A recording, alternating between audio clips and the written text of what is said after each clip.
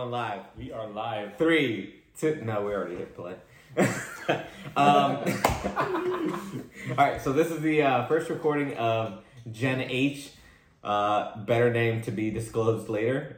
What does Gen H stand for? Well, let me explain. Gen H is short for Generation Hustle. Oh, yeah. No, because on this channel, what we're going to be talking about is any and everything hustle related, right? So anything that's going to get money coming in, anything that has a lot of effort going out in order for you to kind of like be a more wealthy, well-rounded, just kind of like, I don't know, more income individual. Financially free, I mean, there's... Exactly. So just anything. I mean, anything from whether it's real estate or it's stock or it's just side hustles that you can do on the weekends or after work hours, or that side hustle to eventually become like a full-time gig. So that's what we're going to be talking about on this channel. This is the first episode. So what we'll do shortly is introduce ourselves. So we'll start with Daryl and then just kind of work our way over.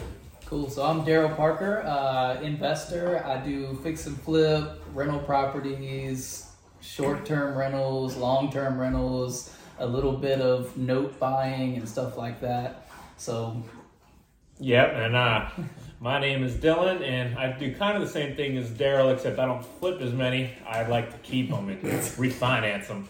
But yeah, it's a couple short-term rentals, a lot of long-term rentals, and a few flips every here and there. And what I do is I'm more of a hustler. But no. So I'm also the same thing. I also buy rental properties. I do Airbnbs, so short terms. We're looking into doing long-term rentals, like corporate type stuff. But then we also flip some properties too.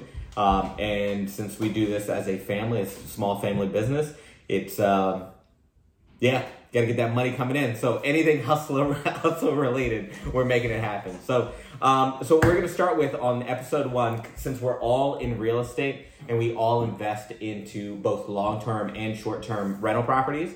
A topic that usually comes up in newbie investors that kind of come up to us is all about how to analyze the market that you're looking to buy a rental property in, right? So you have something that comes on the MLS, you have something that a wholesaler, which we'll describe in just a bit, a wholesaler comes up to you and says, hey, I have a house on the market. How do you determine if that house is a good, viable option for you to buy? Whether it's the numbers of the house itself, whether it's the neighborhood that it's in, whether it's the pricing altogether, just all these factors have to come into play. And obviously we're doing it on a regular basis. I mean, some of us are doing it daily, twice a day, just analyzing deals that come our way, and then we determine quickly what works and what doesn't work, or at least based on our own thresholds. And we'll definitely that's Merlot. He's our sidekick. He's gonna be showing up every once in a while. Maybe eventually we'll do a feature on him. But it's essentially kind of breaking down how we each analyze our own deals, because we're all doing it very differently, right?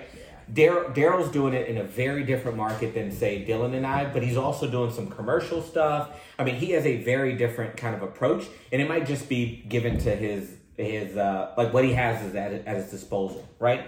Dylan also, he's been in the game for a lot longer. He has a different approach just based on his threshold, right? What he accepts is what's, his leverage position, or just like the neighborhoods, or whether it's the amount of money that he's going to be investing. And then I have my own threshold. So the way we kind of figured it is that all three of us have very different approaches. We all invest very differently, but we're all kind of in the same industry. So it's a way to kind of present that no matter where you are or what your personal thresholds are, there's no right or wrong way. So I guess the first question is, what is a rental market analysis? What is that? What is it in general? And then what does that look like?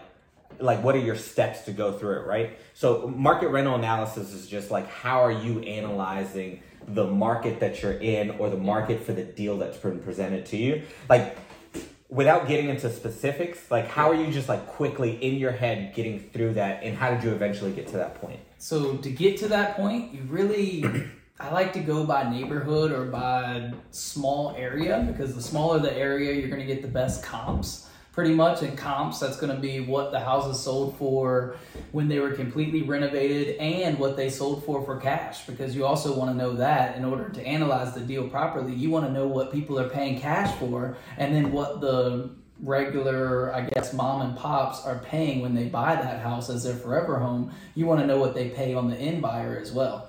So you really want to go through and know square footage per dollar, beds, baths, all of that good stuff to know what really to analyze, to even where to start. Because once you get that to start, then... So what makes that stronger? So if say you're looking at dollar per square foot, bed, bath, like what are you looking at to determine... like what resources are you looking at? So you have so many resources. I mean, with our cell phones and everything, we have you got Trulia, you got Redfin, you got Zillow. You really have county websites to go on to be able to tell what tax assessments are. And that's free. That's free. That's all free information. Yeah. So it doesn't cost you anything to analyze these deals. You can go through, and once you get the lead, or you find a house that you want to be a lead, you can go through and you can get their information from there. You can get what houses sold for in the neighborhood, pretty much everything. And a good practice that he's kind of alluding to is you'll find houses that come on the market, say on the MLS, right? Just on Zillow, Redfin, Trulia, so these different websites. A good practice is maybe to like just analyze them as they sit on the market. Yeah. So without feeling like there's the pressure, the stress, because as you get more experience in this market, like the faster things go, and it'll never be too fast, right? Especially when a good deal is available. So a good practice that he's really pointing out, kind of insinuating, is that Zillow, Trulia, Redfin, all these different, they have houses that come on the market that are inexpensive that you can analyze given county data, given the comps that have already sold, just like look at the surrounding area and then just kind of go based on that. Because that is what lenders are going off of, right? So we'll eventually talk about rentals and like how banks are looking at that. But like they look at comps. They look at competing assets. And not only that, but you really don't go and look at the Zestimate that Zillow tells you. You want to take all of these apps and platforms and turn them into your own numbers, because what Zillow says the Zestimate is probably not what it's actually going to sell for or could list for. Because that is only one piece of the big pie, because you really want to go through all of the data to tell you what it's going to as much data as you can, and that data is going to be very limited maybe at the beginning, but then you'll have more conversations with other people that are doing the same thing, and then you'll start to add more tools to your tool belt. So Dylan, you've been doing it for quite a while. How did you get to your like ideal rental market analysis kind of situation, like your Rolodex of what you're going through when you're analyzing a deal? How'd you get to that, and what are you doing? So first, when I look at properties, I look at way to either add a bathroom or add a bedroom to the property, because that increases the value significantly. Because appraisers now compare, if you add a bathroom, now they'll be comparing the 2 bathrooms with other 2 bathrooms that sold, which can really boost up the value of the property, whether you're going to flip it or whether you're going to refinance it. To figure out what it could rent for, it's super easy after that. You just go on Zillow, look for rent houses in the area, and it'll kind of tell you what houses or how much you can get for that house. So if you have a 2-bedroom, 2-bath house, you look on Zillow, if there's another 2-bedroom, 2-bath house within half a mile to a mile, you can, and it's ready for $1,400, you can determine that yours can rent for about $1,400. But if yours is nicer than that, has more amenities, has granite countertops, nicer cabinets, maybe comes with a washer dryer, you can rent for even more than that, $1,500 to $1,600. Once you figure that out, then you go to the bank, refinance it, pull that money out, and take that out. I was going to say, I mean, we could go on and on about that, because a lot of people don't know you can get 75% on your appraised value. So what he's talking about is get them to pay the back. He will actually go to the bank and get them to pay his hard money lender who loaned him the money to buy the house. So, and that's really how we've all grown our portfolio. Yes. Right? And now there's been a term that's been coined as BRRRR. BRRRR. Right? Yeah. It's cold in here. It's buy, renovate, rent, refinance, and then repeat. So it's something that's been coined, but it's been done for a long time. And now there's different products out there that are specifically almost like targeting just that, which is awesome. So never feel like you're limited to like what your resources are and what you have to do or how much money you have, because we're not all working just off of cash that we have. That we just always have an extra like $30,000 or $40,000 to like put into a house, and then that's how we're getting our houses. It's not. We're essentially it's a use, rinse, and repeat. And we all came from different backgrounds. Like I know when I started, I didn't have but $2,000 or $3,000 when I got started, and turned that into what it is now. Yeah. And I don't know about Dylan or you, Carlos, but I didn't start with much money at all. It's just constantly doing that process that really got me going, because I was able to buy, even starting at one house at a time, bought a house, fixed it up, put a little bit of money into it, went to the bank to refinance it, got all my money back out, take that money, put it in another house. Eventually, if you do that enough times, you could start doing 2 houses at once, and then 3 houses at once, and then you have enough reserves, and you're also getting rental income from all those houses. And something that Dylan once mentioned to me that it didn't really hit until he said it was, when you buy a house that's deeply discounted, right? It can be on the MLS, or there's other resources, right? Wholesalers, which are people who go out and scout sellers who are looking to just unload their properties or sell their properties essentially as quickly as possible for whatever reason. I mean, it could be in distress. They could be facing foreclosures. They could have had a parent that died and they're in a position where they own it and they don't want another property, right? Because they live several states away or whatever the case is. Yeah. These wholesalers find these deals, negotiate with the sellers to something that's agreeable to everybody, right? And then they come to people like us, and we've just happened to become really good friends with a lot of them. We tend to get on lists for a lot of them and just like kind of really keep those relationships. But eventually those wholesalers will reach out to us, and then we can find those deals at a deeply discounted rate, right? So I'll give you a really simple example. If the house eventually sells for, at the end, because of comps and the analysis we've done, if the house is selling for $100,000, most of us are trying to buy it at like 50%, right? Yeah, I mean, it sounds kind of crazy, but there are those margins there. So when we buy it for 50% off, and then we invest, say, $25,000 into it, as Daryl was saying, banks will then go around and lend you 75% of the value of the property. So now you can pull essentially all your money back. There's cost in there, like closing costs and a lot of things that we'll get into. We'll make a video on that too. But there's a lot of other costs that you need to factor in that you might need to keep in the deal, right? But like, let's say that you have to keep $10,000 in the deal, right? Who would not love to buy a house for $10,000? Let's be real. And one thing is like, and something that Dylan once mentioned is like, even at 10%, at $10,000 that you have to leave in the house on a $100,000 house, that's 10%, right? 10%. And if you're buying a second home or an investment property, they're making you put 20% down. Yeah, exactly. So like, it's still, I mean, you're still ahead. Sure, you have to leave money in it, but you still leave. You still have equity in the house too. So you still have 50. In that case, if you're buying it for 75, or if it's worth 100, you have 85 into it. You still have $15,000 of equity at the end of the day. So I mean, let's be real. Who's going to give you a house for free? If you have $10,000 into a house and it makes you $500 per month, that's a win. There is no lose in that situation, because you don't just put $10,000 in the stock market and expect to get $500 back every month. And this doesn't happen. Tons of other benefits. You get principal pay down every month. You get appreciation of the property every month. You also get the tax write-offs. And then also you get the rental income from the cash flow, which is all that together, you know, is just amazing. Yeah. Tax system's built for real estate, in my opinion. Yeah. You get so many write-offs. You got to think there's a lot of taxes that the normal person just really doesn't get unless you do, and you can even get write-offs on your W-2 job for having real estate. It doesn't just go for us self-employed guys. Like, it counts for W-2 employees as well. Yeah. Now, if you're flipping houses like Daryl here, you might have a large tax bill, but regardless, you're gonna pay on this tax the rich. Tax the rich.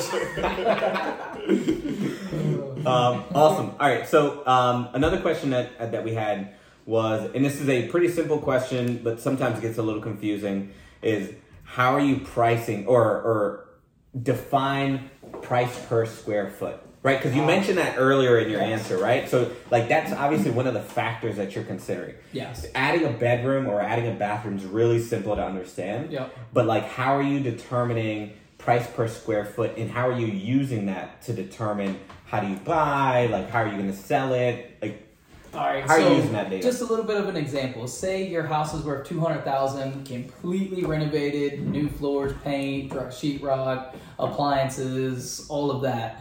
And you're 1,000 square foot rancher selling for $200,000. That means you're $200 a square foot.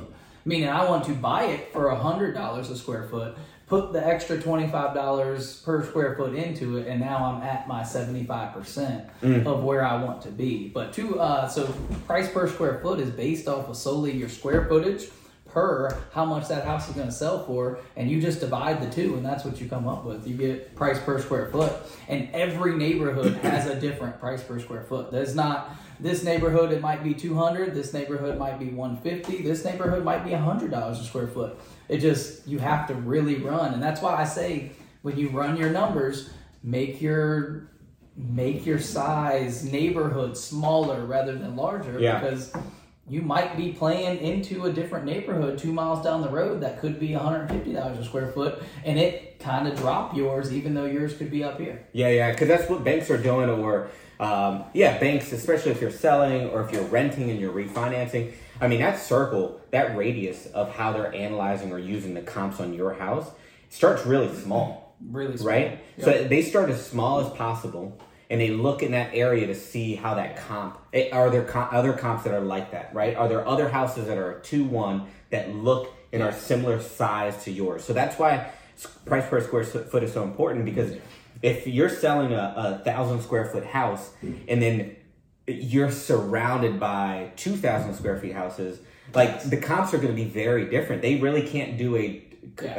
fair comparison. Right? So like they're going to go outside of that. So in that type of scenario, like they're not going to look at your $1,000 square foot house and the 2,000 square foot house and be like, oh, yes, we're going to match it. They're going to match it's the same. It's 3-1 baths, 1,200 square feet. They're going to kind of keep it very similar. Yeah, they're going to try to keep it as similar as possible. So they're going to increase, or they're going to build out on that radius as time kind of goes on. So is there anything you wanted to add on a price per square foot? Yeah, so basically if you're buying a 2,000, but to your point, if you're buying a 2,000 square foot house, or you're buying a 1,000 square foot house, and there's a 2,000 square foot house that sold for 200,000, let's say, that doesn't necessarily mean yours is worth 100,000 square feet, because there's a lot of fixed costs into building a house in the first place.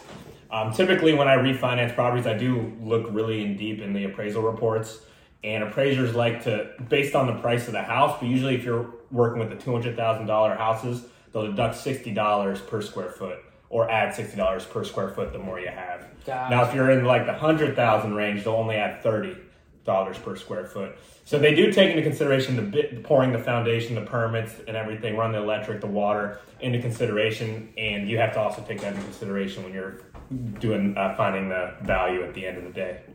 Yeah. So building additions, all that kind of stuff. To his point, and that's experience talking, right? Like you've seen it enough. You've seen enough appraisal reports, and you're digging through the numbers. It's not a winging it thing. No, you don't wing it. Trust me. That's how you're going to get in trouble in this game. Yeah. You start winging things. Yeah. So for me, same thing. I mean, I'm just kind of like adding on to whatever information you guys are giving, but that's pretty much it. So for your math guys out there, it's your denominator is your selling price, right? And your numerator is your selling price, and your denominator is your square feet. I was going to say, right? on the next episode, we're going to need a dry erase. Yeah. We're sketching out for you. All right, so we have that. And then we also have, what do you look for when you're evaluating a neighborhood? Are you looking, or either one of you guys looking into like schools, the rating of schools, proximity to like major roads, grocery stores, or is it really just hey, I'm buying it at a decent price, I'm looking at the comps, I can make money on it, I'm not really kind of, and you can look at it both ways, because I know you do a lot of flips, but So flipping is one way, and then as a rental, it might be a completely different kind of outlook on how you're analyzing. Yeah. So do you want to break both of those down? I agree that I look at those things, but I don't know if that's like a deciding factor for me because it really depends on your play. Is it long-term? Is it short-term rental? Because Airbnb short-term rental, it doesn't matter what the school systems are. You can be in the worst school district, but as long as you're in a decent area and your house rents near corporate buildings, you're still going to be renting. Yeah. So that part doesn't necessarily matter. I do think it does matter for long-term rentals because if they're coming and you're over a 3-bedroom house, a 4 or 5-bedroom house, 9 times out of 10 it's going to be a family. Yeah. Most families have under 18-year-old kids, meaning they're going to need to be in that school district, and they're probably not going to choose a school district that they don't necessarily like. So I do say it plays in. So if somebody brings a house to you that is a good deal. Yep. 40% off, 50% off, and you're seeing that of the school district. Yes. Is that going to influence then if you're going to hold it as a rental opposed to like sell it? I'd say it matters. I don't know if it matters that much as in I'm going to sell it versus hold it. Yeah. But I do think it matters. Okay. So what determines you whether to sell it or hold hold it? Yeah, is it purchase price? Is it so if I'm in that 75% range, that's kind of where I'm. So if you can get all your cash back. If I can get close to all my cash back, and I know the rent, like you said, there's multiple factors. So if my rent is $1,500 and I can be all in for $120,000, probably gonna rent that and keep it just because it's gonna cash flow no matter what. Based off of that. But then that also means then that it would make for a really good flip. Yeah, right? So that's the problem. Like if it cash flows and if you can refinance and pull a lot of that money out, that also means that if you were to sell it, you could also pull $70,000. Yeah, you could also pull a lot of money out. Yeah. So it goes both ways because every house that I keep would make a great flip. Yeah. At the end of the day, they all make great flips. Mm-hmm. But you have to, for me, I'm in a position to where I'm thinking long term and not short term. Yeah. That's really it for me. Yeah, there's been a big shift so in it's a different mindset because I want to leave them something. And not only that, but I want to be able to spend as much time with them. And this is what we're talking about. Yeah. This frees up your time at this point. The more cash flow and rentals you have, the more time you get back. Exactly. So, yeah. What about you, Dilly? What do you So for me, all my houses are in the Richmond area, and obviously all the school districts are pretty rough there anyway. So literally for me, I pay zero attention to schools. Yeah. And now if it's on the suburbs of Richmond, actually, I still don't pay attention to schools. All I look at you better send your kids to private school. I probably should if it starts to get those nice areas, but for me, I just look at the comps.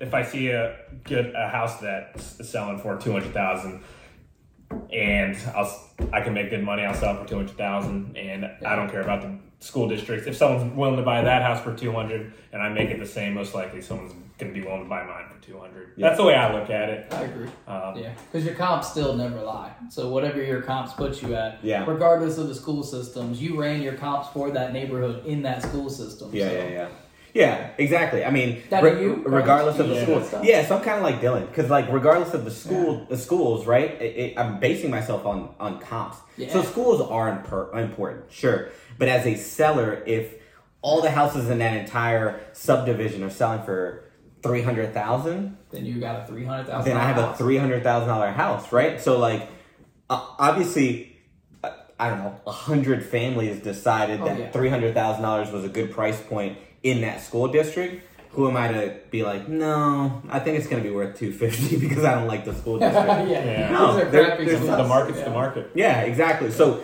for me, like when I'm evaluating, am I looking at neighborhoods like Dylan? Most, especially actively in Noun, all we're buying is in Richmond. So like we're looking just like 15-minute vicinity of Richmond. And same thing. I mean, the schools aren't great. Most of the people that are kind of moving into the city are either going to private school or some sort of like Montessori or something like that. I mean, if they're not and they're just going to public, that's fine. I mean, I'm kind of factoring my numbers, whether it's a rental or if it's a flip, just based on the comps and is it going to cash flow and am I going to make money on the back end? Not necessarily schools. So I'm not really looking at that. So do you think on a percentage basis, good school districts appreciate more than non-good school districts? That's a good question. Yeah, I think that it does make for a stronger rental. But do you think you'll like I guess $500,000 will go to $550 in 1 year Faster, versus yeah. 100 going to 110. Do you think so? So I think so, but it's also It depends on the neighborhood too, because some of the neighborhoods push for it to go up in appreciation as well. Yeah. So, and they might not be in great school districts, but they got Yeah. good neighborhood bones or people leading the Yeah. neighborhood in the right direction. I mean, you can see some of these houses in Richmond went from 100 to like 180 probably in Yeah. 3 or 4 years. But those $500,000 houses, they might have went to 900 actually, but I don't think all of them did. I don't know. Yeah. If you could look at it that way, like a house, how long does it take for a house to double in one area versus the higher priced areas? But I don't know. They might be on the same. I would say the lower side probably double faster. Yeah, maybe. Because your $100,000 house goes to 180.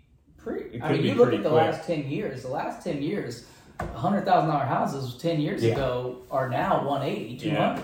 yeah, not even 10 years ago. I would say like Yeah, I would argue 7. like 3-4 years ago. Yeah. No, like less than that. Very true. Yeah. So we're in a weird time right now. So one thing I will say to this point, like sure you could also like play on the appreciation, right? Yeah. But for me, the holding cost of a loan that big and betting on Right. appreciation. So I think it really just depends on like where you are in your investing, right? Agreed, Like yeah. if we're being aggressive, which I feel like we all are because of the market, because of the times, and we're trying to like beat out the clock almost. I think we're just not necessarily playing off of appreciation. But to go into that a little bit more, what house prices are you buying at? Like, what are your price ranges when you're buying? Are you under? Because I'm sub 200. I want to Yeah. I want to be buying under 200, Yeah. and I want my appraisal value to be really under 250, 275. Yeah, so I'm like that. So I bought my first house over 200 like 2 weeks ago. First house ever Oh, really? over 200. Yeah, Wow. 2 weeks ago. Now, is the back end going to look a lot stronger? Sure, it's going to Yes. be 4.25. No, we're going to sell that one. Okay, but we're going to be at like 4.25, like maybe a little bit, maybe like 4.5 once it's all said and done. So on the back end. So that's going to be good, and that's why we decided to go for it. But it's much riskier. But Would you keep something like that? Say I those don't think same I numbers. would. Would you keep it? I don't think I would, just Okay. because the turnover. Because once you get to that, you can call it size. Yeah, Once you get to that price point, you're also looking at a different size, Yes. right? And a different. And the turnover, Yeah. the kind of clients that you're probably looking at, or like tenants that you're probably looking at, $500,000 tenants. I mean, they're expecting a different kind of level of quality. Yeah. And I don't think that we're in that. At least our business model right now is Is not in in the that strategy level. to like Yeah. keep something like that. But also the turnover cost might be a lot less because the tenants are going to be a lot better, They treat the take house care of right. it. Yeah, Yeah, I especially agree. paying that much in rent, they're going to kind of treat the house like their own. You would think. Could be, but I mean, just say they stay there for 2 years, and you have to paint. Oh, that would yeah. Ooh, yeah. But there's no. I don't know. I feel Because you're also not gonna Yeah. you're not gonna not paint on a $500,000 house. Yeah. But you gotta paint the whole thing. And now you're 12 grand in paint, 10 grand in paint if it's a 3,000, 4,000. So like the cash flow still has to make sense, right? Because Right. like if you get a loan on $400,000 and your mortgage is I don't know $2,500, Yeah. what are you gonna rent it you're for? in I was gonna say, what if you're in a good area and it's a 1,800 square foot house and they're 400 grand? Because there's a lot of those out there too. You're in the 1,800 square feet. Yeah, but three you're bed, still two then bath, looking at like the the mortgage. higher end. You're still looking at the mortgage on that. I agree. Yeah. Right? Your Like mortgage even at the could be smaller 21. size, and maybe that makes sense if there's like if that neighborhood or that particular area is really appreciating, then that's a gamble. Okay. Right, because like I mean, it's not a sure thing. You're holding on to a high mortgage. Yes. People maybe are like really pushing to be in that neighborhood, so you're gambling on hoping that that person is seeing the appreciation of that neighborhood, and they're like, "We're staying here for 5-7 years." Yeah. And you just scored yourself a good rock. A good tenant. Yeah, a good tenant. Yeah. How So, about you? so for me, my investing has changed a little bit as far as cash flow. So when I first started, I was just going after cash flow. Yeah. You know, and then I bought a bunch, and then the cash flow started coming in Petersburg. The house's cash flow is crazy. Now they're more maintenance, more headaches, but they still cash flow. So now I'm pivoting a little bit that the property doesn't necessarily have to cash flow as long as those other ones cash flow and are bringing in money, because then I can, you know, be a little riskier with my investments per se. Buy a $200,000 house. I mean, granted, they'll still cash flow a tiny bit, but one turnover, 1 month vacant, maybe 2 months vacant, and wipe the cash flow. Yeah. So I'm kind of going for those bread and butter houses now. And I can see myself in 5 years, if I were to buy the house that Carlos bought, maybe keeping it just as a risky investment play where I'm going for turn that $450,000 house in 5 years to 600,000. I don't know. And the depreciation on that too. Yeah. Very nice. And the depreciation is what they're discounting off of like your taxes that are not taxes, but like your income that they're kind of looking at to tax you on. It eventually gets kind of taken away. I think the rate's at like that's like a whole other 27.5%. segment right there, because a lot of people don't know you depreciate your house every year. Really, on paper it appreciates, but on tax paper it depreciates. Yeah, it doesn't mean your house literally is falling apart and it only lasts 27 and a half years. Yeah. You could write off it over 27 and a half years. Yeah. And most people aren't keeping it that long. But exactly. Yeah. You're keeping it 10, 15, 20 years, then you 1031 and then something else. Yeah. I mean, you can go wherever you really want to go. And to Dylan's point, obviously he's like changed strategies and so has Daryl, right? Like you were flipping a lot at the very beginning, and now you've kind of transitioned over to like rentals and short-term stuff and getting into like long-term stuff. For me, it's kind of been the same thing, but when I first started having a W-2. Yes. Right? Like when you start having a W-2, you can kind of bank on buying those like $300,000, $400,000 houses, because if something goes wrong, or if you need to make up the difference, or you need to pay that mortgage, you can still rely on your W-2 to make your family still to make it whole, right? Like to still hold on to your loans, pay those off, and just kind of continue rolling. But as we've transitioned, as my family has transitioned from both of us having W-2s into doing this full time, we're not doing that as much. We're kind of like drawing back, and we're being a little bit more aggressive, to your point of like the $125,000 to $175,000 acquisition kind of price, and then looking at the back end of like low 200, say 225, up to like close to 300. Well, you got to think, even in a down market, a $200,000 house has never gone down more than $20,000, $30,000. Yeah. Now your $300,000, $400,000 houses, they drop $50,000 and $80,000. Yeah. Especially back in 2008, 2010. Yeah. They dropped $80,000, $50,000, $80,000, $100,000. All the houses that were 150 to 200, they didn't drop but 10 or 20 grand. Yeah, because if you use the concept of economies of scale, right? Like that percentage is a lot larger on like a $500,000 house than like a $200,000 house. But it's also reversed, so the equity buildup is a lot more on those higher houses too, as well. Correct. Yeah. So that's why it's a big gamble, right? Like you just don't know. Yeah, it's a bigger risk. So if the market falls, you'll lose more. If the market goes up, you'll gain more. Yeah. For the most part, depending on the market, of course. And that's why to Dylan's point from earlier, just like how he's been transitioning and can see himself later doing that, like getting into those kind of positions. It's just from like building himself up, like building the cash reserves, building the cash flow, like building himself up so that he can take those risks, so that he can possibly have a big upside of appreciation. Now, a lot of the older investors that we know, like that's what they've done, right? Like maybe they bought 10 years ago and the houses were 200 and now they're 400, right? Mm-hmm. Yeah. But like these guys, like that's what they buy now. Like they buy those, like, okay, I'm gonna buy for $300,000. But again, it's because they have that cash flow that's come in. They've kind of built their strong base. So like as a newer investor, I mean, I'd probably suggest going into the Baltimores, the Petersburgs. Now you're gonna have a thicker skin. Like you're gonna have a certain kind of tolerance. You're gonna deal with a lot of problems. But if you could deal with them, you could probably deal with any tenant. And I mean, it's like Dylan. I remember 5 years ago when I met you, Dylan. I mean, you weren't buying anything over $100,000. Yeah. $100,000 was max that he was spending, and now over the last couple of years, he's kind of up that to transition into the.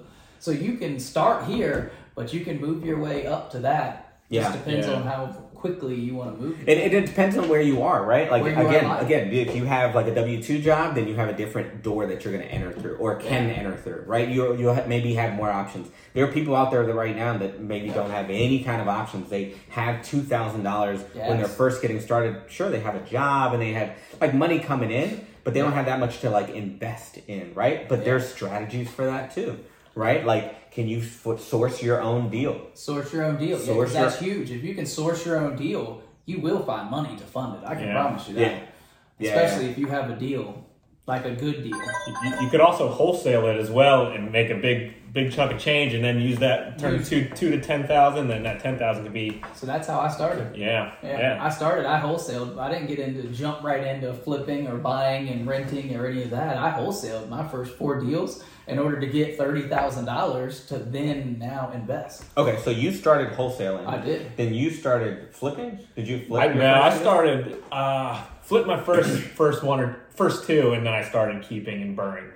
Okay, so the way that you got money coming in I was took by that wholesaling. $3,000 and I went and bought as many signs as I could buy and put on every stop sign in my city or county that I could. Yeah. And I got my first 4 deals in 30 days, and I was hooked instantly because I made $30,000 in 30 days.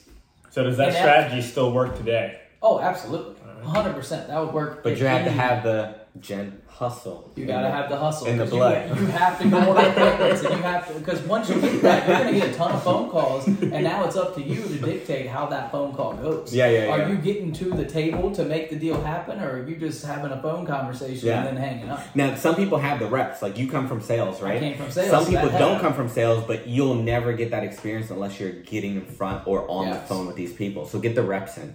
I mean, you gotta think. I don't know about y'all, but I look at anywhere from 5 to 10 houses a week, and I put in offers 5 to 10 times, and I get 5 to 10 no's every single week until I finally get a yes. And then it starts again, and 5 to 10, and then I get we get rejected a lot. A lot. You gotta have Takes a while, like we said. especially in this market. It's hard to get accepted. And we all came from the different spot to where I came from having little to no money. Dylan came, he went straight into flipping. Straight into flipping. Carlos, and then I had a W-2, so I had like money that was coming in, and so we were just kind of like buying turnkey ready stuff. That's really, so we first started with foreclosures. So foreclosures, a couple of foreclosures, but that was a long time ago. It was over 10 years ago. And then we bought our first personal single family home, and then we started buying like turnkey stuff until we decided to eventually be like, all right, there's a smarter way than just like throwing $30,000 at this house and just kind of getting it and still needing to do some sort of improvements in order to rent it out. So like we've all come from very different, and that kind of reflects with our strategies too, I feel like, right? Because like I feel like I started with $100,000 houses, $150,000 houses, like Dylan, because he had to like build up too, right? I mean you're like a prime example of like, I'm gonna fix stuff on my own. I'm gonna YouTube. I started in construction, so I kind of knew the day to day how to do it. So I bought my first one for $20,000 in Petersburg. And that's awesome. Do you still have it? I still have that one. Dude, what is it? The cash flow is like crazy. I refinanced it. A year later, and it priced for $45,000. So I got all my money out plus $10,000 on that one. And then you're getting how much? And then I'm getting $650 a month on a mortgage that's $303. Nice. So this is like free money because he got all of his money back already. And this specific tenant had no repairs the whole year. How long ago was that? How long ago was that? That was 5 years ago. 5 years ago. 5 years ago. Yeah. And that's the other cool thing is we all started in different phases of our life. Yeah. Like Dylan, you went, what age were you when you got started? Yeah, 20 is when I bought my first 20 one. years old. 20. Like, gosh, I couldn't imagine if I started at 20. Yeah. I opened the business when I was 27. 27. 27 years old. Yeah. 27. Still a lot younger than most people, I had a too. 6-month pregnant wife at home. That'll do it to you. So if you need motivation, get a girl pregnant. It will motivate you. Yeah. Now, how old were you? So like 20? You bought your first one at 20? Yeah, it's a foreclosure. I was Hey, you lived like it? 20. No. Oh, Just bought rental. it was like, it was like 3. It needed some work. So you Then I did renting? it with my dad. Were you renting your own house, like renting out? No, I was live? still with my parents. Oh, you're still living with your parents. Yeah, So I'm you still can with live my with your parents and still buy a rental property. Yeah. No shame in that. Take your money and invest. Invest in the future. Invest. But yeah, and then eventually it just kind of turned into like, okay, so how do we put money into it? Because we were getting like full-time jobs. I was still young at the time, so I didn't have like a full-time like profession. And then once we had some money coming in, we were like, all right, well, we know that this is the right path to go in. Yeah. Because say, for example, we'll get into all this in future videos, but like I had an uncle, I had a dad who was already investing in real estate, and then I also had my godfather who had a construction company. So like I saw the commotion, right? Like I saw how it was improving their lives and like the cash flow and that kind of thing. And then I also was seeing firsthand like the construction side. Yeah. You were also seeing the construction side like firsthand. You were part of it. You were like seeing your dad and his teams. And, like, I was working on my dad's crews, and they would wake up at 6 a.m. and work till 6 p.m. And so on summers with college, I would just work with them, and it was brutal, really long days. But I learned a lot and kind of kicked me, got me started. And then you were... I'm the opposite. I have no construction background. I have nobody in my family ever owned a business. Never owned a rental property, never owned but a primary house, and that's it. So I came from knowing absolutely nothing to just being in sales and learning the hustle of sales. And where I was at, I was getting commission. I was only commission based, so you eat what you kill. Yeah. So guess what? I took that same mindset into real estate, and it just went full speed ahead. Yeah, that's hustle. Yeah, that's all it is. Yeah. Gen H, baby. Gen H. Gen H. Exactly. Yeah, that's awesome. All right, so I guess we'll kind of end with what is the most important advice when conducting your rental market analysis? That's a good one. Some good advice. So my best advice is numbers never lie. If your numbers do not work on paper, they're not going to work in the house. No matter what you do, no matter how you think you can cut costs, none of that's going to matter. Numbers never lie. Bottom line. I would say make sure you pinpoint what the ARV is, because if you're doing a rental and you're planning on refinancing it. After repair value. ARV is after repair value. So once it's all done, what that price would be. So, and if you're off by a lot on that, you're not going to get your money back out. And if you have a hard money loan or private money loan on that, you're not going to be able to pay off that private money lender. Yeah. So you just got to be very careful in that sense. But there's easy ways to do it. You look on Zillow, look at recently sold, talk to a realtor. What will this house sell for when it's done? Stuff like that. And those are real mistakes. Like how much is the most you've left? By it could have been a miscalculation or the ARVs changed or whatever. Yeah, or a bad appraisal. That happens too. A bad appraisal does happen. But all they do is walk in for 5 minutes, take a few pictures, and then bring it back to their office. And explain to them the appraisal process. Yes. It's someone's opinion. Yeah, that's all it really is. I mean, it's an algorithm and they plug information in, but that person that's plugging it in is like, okay, the grade of this house based on the different pictures I've seen, I think it's a A+. Great, we all want that. But then sometimes it'll be like, oh, yeah, it's not as clean, or the tenant's not as clean that's in it, or like things like that, and then you'll get marked down to like a B-. Yeah, that's why I stopped getting appraisals done when tenants moved in. I would get the appraisal done before. Yeah, I try and do that too. Because the cleaner the house, the more that appraiser could up my value because of that. Yeah. I also, if there is a tenant in there, I actually call my tenants and say, hey, if you insurance is coming, clean the place up, and I'll give you $50 off the rent. So in that, because that could be an extra $5,000 in value if the appraisal sees it all clean, it's nice smelling. They'd be like, oh, this is a nice place, rather than there's junk outside, junk all over the floor. They can't even see the hardwood floors. It can really make a difference between their opinion and what you can pull out in the end. And you'd probably pay a cleaning company for them. Going down to it, I'd pay $200 for get a cleaning company to clean your place. So my advice would be for a rental market analysis is confidence, right? So, and what I mean by that is, what can you do to build your confidence in your analysis of the house, right? Whether it's the neighborhood, the street, so that's why at the very, very beginning, I mentioned practice. Get the reps in, practice, look at stuff on the MLS, whether that's Zillow, whether that's Trulia, whether that's Redfield, wherever that is, look at houses, pull those houses, and get comfortable with the way that you're analyzing your deals so that you can go in with confidence and be like, all right, I'm buying this house at $100,000. It's going to at the end be, the ARV is going to be 150.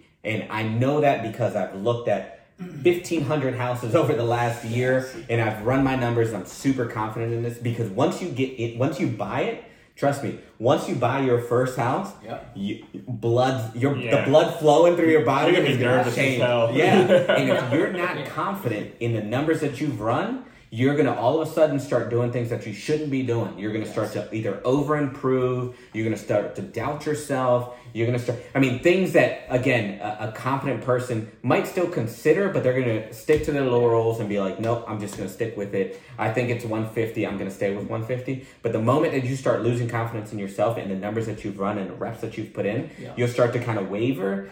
And then that's when you'll start to, I was going to flip it, or I was going to rent it is a good one. I was going to rent it, but now I don't know about my numbers, so I'm not going to rent it anymore. Now I'm going to sell it. Oh, I'm just going to sell it for 130. And then once you go on the market, nobody's bid on it in like 2 days, which isn't even a long time, but 2 days. I'm going to reduce the price again because you're not confident in the numbers that you've run. Yeah. And what I was going to, Go ahead. No, I was just going to say, speaking on that, have 2 or 3 exit strategies. Don't just have one. If you're going into it thinking it could be a rental, go into it also thinking it could be a flip or a short term or so forth. Because the more exit strategies you have, the more your numbers, if something happens and you start to doubt yourself, now you have plan B, plan C. Yeah. And to his point, he said something about over-improving. Make sure you don't under-improve the house as well. Because even if you budget, let's say $50,000 for repairs, but you have to replace a joist in the floor or something that's starting to get rotted, and you don't want to do that up front, it can really bite you down the line where someone steps through the floor or a joist breaks or something like that, No, but then you literally have to but then you have to tear up the floors and re-jack it up, and then you have to just deal with the tenants around you at the same time. And I guess what I'm saying is, when you're doing your repair value, make sure you add like an extra 15 to 20% to what you think it's going to cost. Yes, just to be safe. From the time you analyzed the deal to the time you closed on the deal, flooring went up 30 cents a square foot. Absolutely. Lumber went up. $2 a board. I mean, it's just And one last thing that we'll end with is, we've been in the market for some time, right? We've obviously been through the changes that have happened in the market. Yes. Has there been anything that's changed in the way that you're analyzing your deal? Like, are you like, to your point just now, are you now factoring in an extra, instead of 15%, like an extra 20% for incidentals because prices of everything is going up? Or are you adding to your after repair value? Are you adding to your ARV because you're thinking maybe it's going to appreciate? Has anything like significantly changed from the way that you're analyzing deals, like every quarter or every 6 months now? So I think you need to stay on the way the market's kind of twisting, because my analyzing today is completely different than it was last year. And last year was completely different than it was prior to 2020, because everything has changed, and it changes monthly. Interest rates are changing monthly. Prices on wood, everything, flooring, trim, siding. My siding, I just went and got siding. Who would have ever thought? Siding is oil-based, which guess what? Oil is through the roof right now. So my siding went up an extra like $600, which doesn't sound like a lot until $600 here, $600 there. Now we're $3,000 over budget. So and then the labor increases on top of that. Exactly.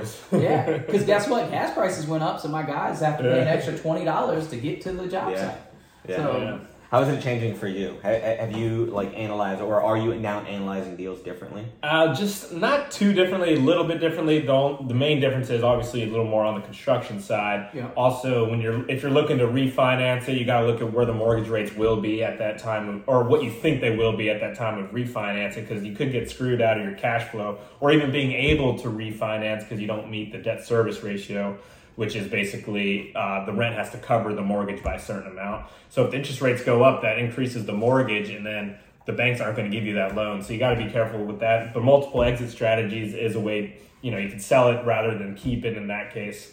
Also, you got to factor in, look at the rents around, and the way the rents are going, you shouldn't assume they're going up, but they could also go up and make that mortgage or that debt service ratio back up to normal. And we'll cover debt service ratio. Right? Yeah, because the mortgage will raise, but then the rent could raise $100 in 1 year, and bringing that up here, so you're still safe on that. So I don't know. It hasn't changed too much, but just more cost on the repairs, and also look where interest rates will be in the future, And I guess look how easy banks are lending, or what are they looking for to lend to you if they need that debt service ratio. If you're getting a conventional loan, they don't even care about the debt service ratio. They just care about your income and your W-2 income. Yeah.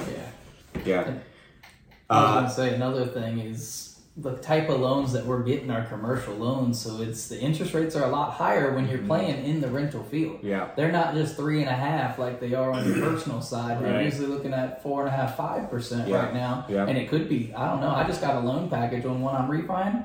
We're looking at almost 6%. Yeah, it's crazy. Yeah. So and that's that leads me to my point of like the way that I've changed my analysis is I tend to only want now like really short. Like in and outs, really short in and outs, because that's something that's more measurable, or like I can control a little bit more, because I can almost not everybody, but like I can almost like predict where it's going to be in a month and a half. Yes. If it's a bigger deal like the one that we just got a couple weeks ago, for that I need a bigger spread. Right? If there's a bigger spread in there, then I can kind of weather to some degree the changes that might happen, right? I still want to go through that project as quickly as possible, with the integrity of everything intact. But like, it's for me, it's like today, for example, just today, we went out and bought vanities, plumbing fixtures. We bought a bunch of stuff for a project that's probably not going to be done for another month. But I wanted to buy that stuff today because I know that, I mean, I've seen it in action. I've gone to the store and I'll see them changing the price on us. Yes. So for me, I want to buy all my stuff that is probably going to go up $20, and to your point, $600 here, $400 here, $300 here, and it's eventually going to be a $3,000 over budget scenario. So anything that I can use that I know it's a fixed cost. I know I need a new vanity. I know I need fixtures. I know I need lights. I know I need like that kind of stuff. Appliances. I'm just going to go ahead and order it. Yeah. Right? I mean, Daryl did something super smart at the end of last year. He just bought a bunch of appliances. Yeah. Why? Because he knew he was going to be putting in a bunch of appliances. And before GE, General Electric, mentioned that they were going to be having a price increase on all their appliances by 15%. Yeah. So he went out and bought a bunch of appliances before the prices went up. Yeah. So like these are the approaches that I'm taking, because it's hard to really kind of control anything else with the market. So the way I'm analyzing it is just, okay, is it a quick in and out? Can I purchase everything? Is it a simple kind of project that I can go in and out of?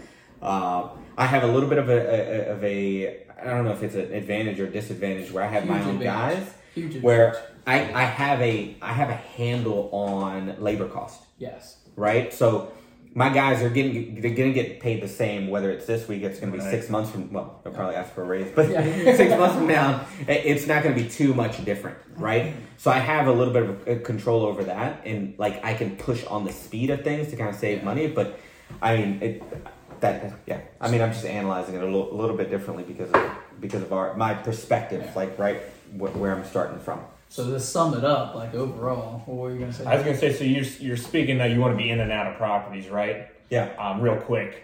Did that change from a year ago, or a year ago were you still trying to get in and out because you were so I guess it's uncertainty of the future, 6 months plus. Yeah. Were you uncertain of the future 6 months plus a year ago though, or were you No, not? I guess that really hasn't changed in the way that I'm conducting my analysis. Okay. Yeah, I was still always kind of in and out. Now I feel like there's more pressure. There's more pressure. Yeah. So you see a downturn. No, I'm just kidding. On the next episode, recession. Yeah, good. But I was going to say, to sum it up, I'd say we're all have changed from a year ago on how we analyze deals. Yeah. Bottom line. I mean, now maybe some a little less than others, or in certain areas less than others, but yeah. Overall, I don't think you could go wrong by overanalyzing.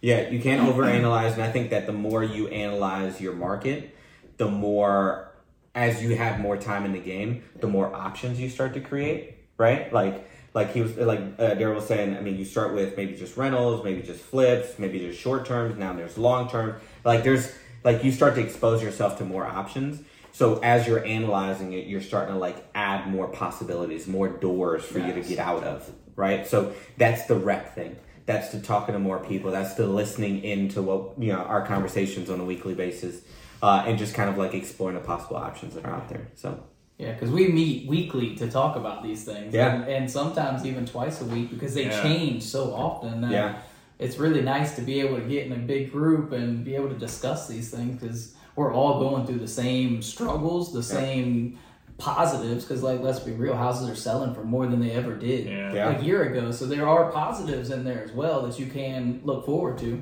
but you got to look forward to the negatives on prices. You gotta get going ready. up. You gotta get ready for it. Exactly. Yeah.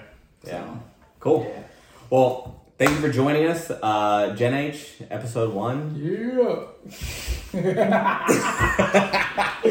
Come on, Dylan, hit me.